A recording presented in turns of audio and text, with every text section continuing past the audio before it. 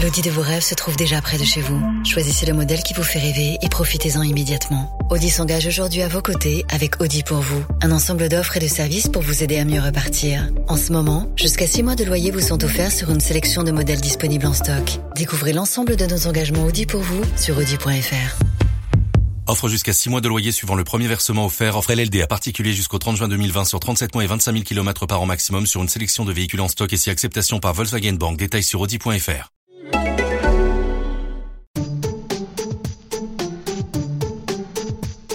Hello and welcome to this episode of TES Podagogy. My name is Helen Amas. I'm Deputy Commissioning Editor here at TES, and today I'm joined by Karen Sands O'Connor, who's a Professor of English at the State University of New York, Buffalo State College. Welcome, Karen. Thank you. So we're going to be talking today about children's literature and specifically some of the problems of diversity within children's literature. How pronounced is the lack of diversity in children's literature, would you say? Well, I mean, it's very pronounced. One of the things that we have been working on with the Center for Literacy and Primary Education is trying to find out exactly how pronounced it's been. And in the Reflecting Reality survey from 2017, we discovered that of all the children's books published last year, which were about 9,000, only 4% of those books featured a Black, Asian, minority, ethnic character. And that's one of those acronyms, BAME, that people use that some people feel uncomfortable with, but it's also common parlance, so I'm going to use it for the sake of consistency. Yeah. And probably, that statistic is bad enough in itself, but the statistic that bothers me more is the idea that there are 32% of British children, school-age children, who come from a minority ethnic background, and yet there's only 1% of children's books being published that have a minority ethnic main character. So they're not seeing themselves reflected in children's books, and also their peers of other racial groups are not seeing the world as it is in children's books. So it's really quite a significant problem then? Yes, definitely significant. And I mean, why does this problem exist in the first place? Is there an issue with kind of persisting with the classics of children's literature? And do some of these texts compound the lack of diversity by promoting once-held stereotypes? Certainly they compound it in the sense that a lot of the texts that British canonical children's literature considers come from a time period when Britain had a global empire, and they were on top of that empire. There was a definite power hierarchy, and so that hierarchy is reflected in children's books. Sometimes better than others.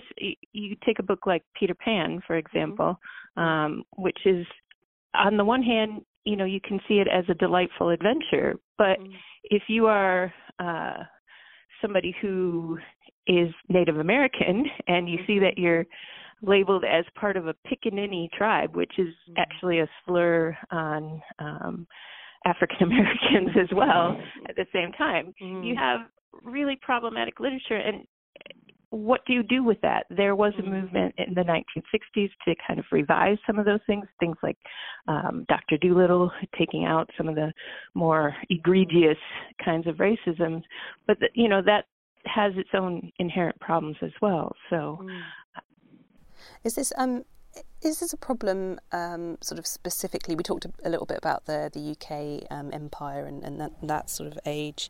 Is it a problem particularly in the UK, or is it just in the Western world in general, would you say? I don't think it's the UK's problem alone. It is a problem that many countries who have dealt with empires or control of large tracts of land, like the United States, have in common, where the literature was for a long time aimed at, written for, written by white people. And obviously, they're going to write stories that, make them the heroes. That makes sense. But when it comes to looking at those stories now, they require, a critical eye. And one of my students last term asked me, should we throw all those classics out then? And, if you're not going to look at them critically, then yes, you should throw them all out. But if you can teach people to read them critically and think about them with modern literature, side by side, then you're going to be able to take the good with the bad. But it really requires careful, thoughtful time put into discussion of literature. So, and I mean, where that perhaps might not be happening, what might be the impact, or what do we know about what might be the impact of being exposed to this kind of literature on children, on the education system, and on society as a whole? Well, what it usually means is that in terms of children, there's an emphasis in the British schools and the national curriculum on reading for pleasure. That's right in the national curriculum, what they want to do. But if you don't see yourself reflected in books, you're never going to find that same kind of pleasure in reading that other kids who see themselves all the time find. And, it's not like you would never enjoy reading, but you wouldn't feel as at home in the area of books as somebody who sees themselves reflected, sees themselves as heroes, sees themselves as decision makers in literature. And so on an individual level, I know that, when I first met my husband, who is he's the son of Windrush generation parents, he said he didn't read growing up because he didn't see himself in books, and why should he read if he's not there? So, I think that on an individual level, that's what can happen.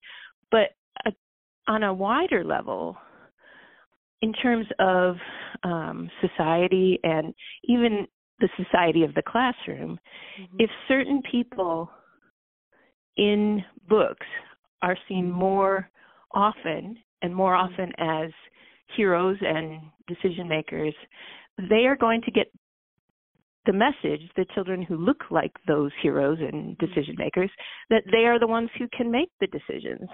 And that message being repeated over and over and over again has a long-term impact that I don't think can be ignored. It affects what kinds of jobs people go into.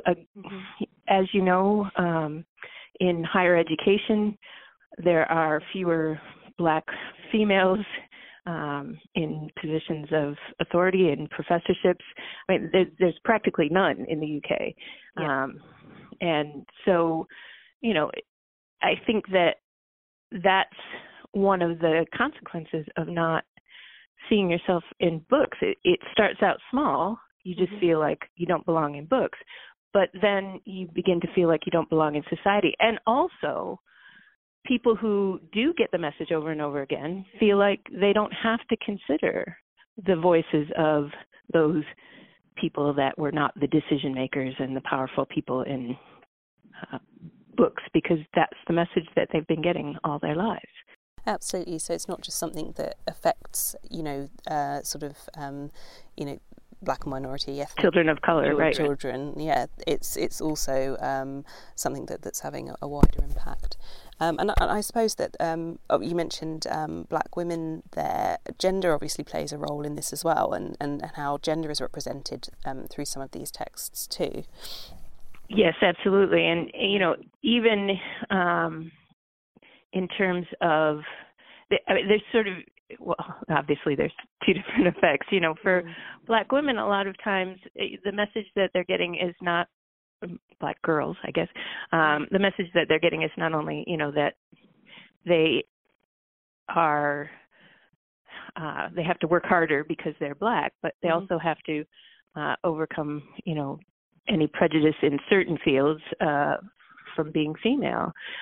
But I also think that in terms of boys, if you don't see yourself in literature except as a sidekick, except as a or as the troublemaker in some cases, then that suggests to you that that's where you belong, and it can affect aspirations. It can affect how you behave on a daily basis, and it's not the only factor. Certainly, it's children's literature is just one thing that children are exposed to throughout their lives, but it is a factor in providing role models and thinking about how you are supposed to act in any given society. So I think that it has to be considered. So what then can teachers do to help to tackle these issues, whether that's thinking about the books that they're choosing to use with their classes, or when it comes to discussing those sort of more classic texts in class? We mentioned that they don't necessarily need to be thrown out as long as we're approaching them in the right way. What are the right ways to approach those texts? Well, for example, I'll answer that question first since it's on my mind. One of the things that I think British schools do well as compared to American schools is that they have a focus on poetry that U.S. schools do not have. And with poetry, there is quite a lot you can do there, because British poetry especially has a tradition of talking back to earlier poets. So, to take a totally classic example, you have Lewis Carroll's poems in Alice in Wonderland talking back to poets like Isaac Watts from previous centuries. But there are also examples of this that would allow you to bring in a wider diversity. A book like Grace Nichols' Paint Me a Poem, for example, has a number of different poems included in it where she is talking back either to earlier poems or to British paintings. So you have the classic paired with something more modern that allows students not only to see more diversity, but to think about a poem in a new way and to think about what that poem means. I think that it builds comprehension, and it builds understanding not only of poetry and or paintings in the case of those, but also it helps build comprehension of point of view and of other ideas, other versions of what is the truth of poetry. So I think that's really interesting, an idea of bringing in the poetry links, because I think that's something that perhaps is done more with older students further down the line, but perhaps making those linking texts really explicitly in that way isn't necessarily something that's always done, I think, with younger students. Yes, but I do think that it could be done, even if you look at the poems in Paint Me a Poem, which actually were, done with some primary school students. But even if you say, okay, I'm not going to do that, I need something more immediate, you can take the idea, for example, of nonsense poetry, which, most even small children can understand, or nursery rhymes. There's a collection called Rhyme Around the World, which has different versions of things like Little Miss Muffet on the same page, so that kids could hear the sound and compare the different poems, and also see illustrations from people of that culture. And so, that's another way that you can do that, where it's, it's not something that would take a teacher, because I know teachers are pressed, and they're also pressed in terms of what time they have within the classroom as well as without the classroom. So, I understand that. And I don't want to burden teachers more than they already are being burdened. But, I think a thing like finding nursery rhymes from around the world, even if you didn't have this collection of poems, you could find those quite easily, and you could introduce them to children and have them think about, how did these nursery rhymes change, and perhaps, we got some nursery rhymes from different parts of the world, and, where are those parts of the world? So you do open up the conversation a little bit more. It is about the poem itself, but it's also about a wider world as well. I suppose also what you mentioned there about poems that talk back to other texts. I mean, thinking about that idea of talking back and getting students to perhaps explore that a little bit, thinking about how would you talk back to this sort of classic text that we're looking at and some of the ideas within it that might be considered problematic today. Well, exactly. I mean, that is something that, teachers have done before. Kenneth Koch, I think his name is pronounced Koch, but it could be Cook because those are pronounced both ways. He did that kind of work with children quite early on in his career, where he went into classrooms, read them a classic poem, and had them rewrite or revision that poem through their own experience. And he was amazed by the results he got, because they clearly understood what the poet was originally trying to say, and they were able to bring their own experience into it as well. And by making children writers as well as readers, you are saying you belong in this world of words. And I think that's, writing is just as important as reading in that process. And thinking just about the idea of book selection in the first place, I mean, do you think that, I guess, teachers know enough about where to choose books or how to find books that, sort of promote more diverse reading? And do you think that this should be something that is being fed into the curriculum more than it is? In terms of where to find books and whether teachers know, how to find those books, I don't think that it's a matter of not knowing how to find. I do think in some cases it's a matter of the time that it takes to look for books, because unfortunately, a lot of times books by BAME authors do not stay on bookstore bookshelves, or do not get there in the first place. Many times, if I know a novel is coming out, and I go down to the large chain bookstore in London, I might not find that novel there. I might have to special order it. And, again, that takes time, it takes effort, and that should be much easier for teachers. I know that places like Letterbox Library, for example, is a great resource for finding books that address many different kinds of diversity, not just racial diversity, but gender diversity, sexual diversity, et cetera. So that is absolutely a resource that I wish all teachers would know about. My colleague who is currently at UCL, Darren Chetty, and I do a column in Books for Keeps, which is an online journal, so accessible to everybody, where we talk about racial diversity and children's books. And we not only talk about classics, but also about current books. We're having our column next month is on protest, and we're going to do one on series books for children that feature racial diversity.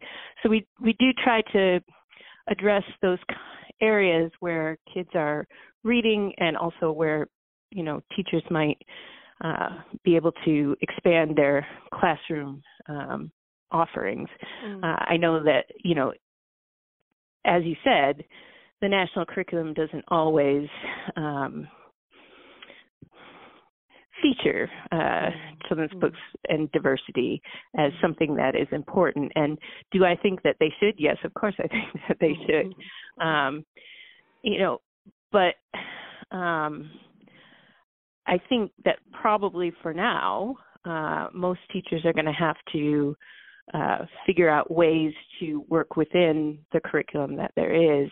Another way to do that, for example, is in terms of history and the history and citizenship curriculum, because there's a lot of really good nonfiction out there that introduces the idea of a wider world within those citizenship contexts. So something like a book on Mary Seacole or a book on the Empire Windrush talks about ideas of citizenship and talks about ideas of, what British history includes.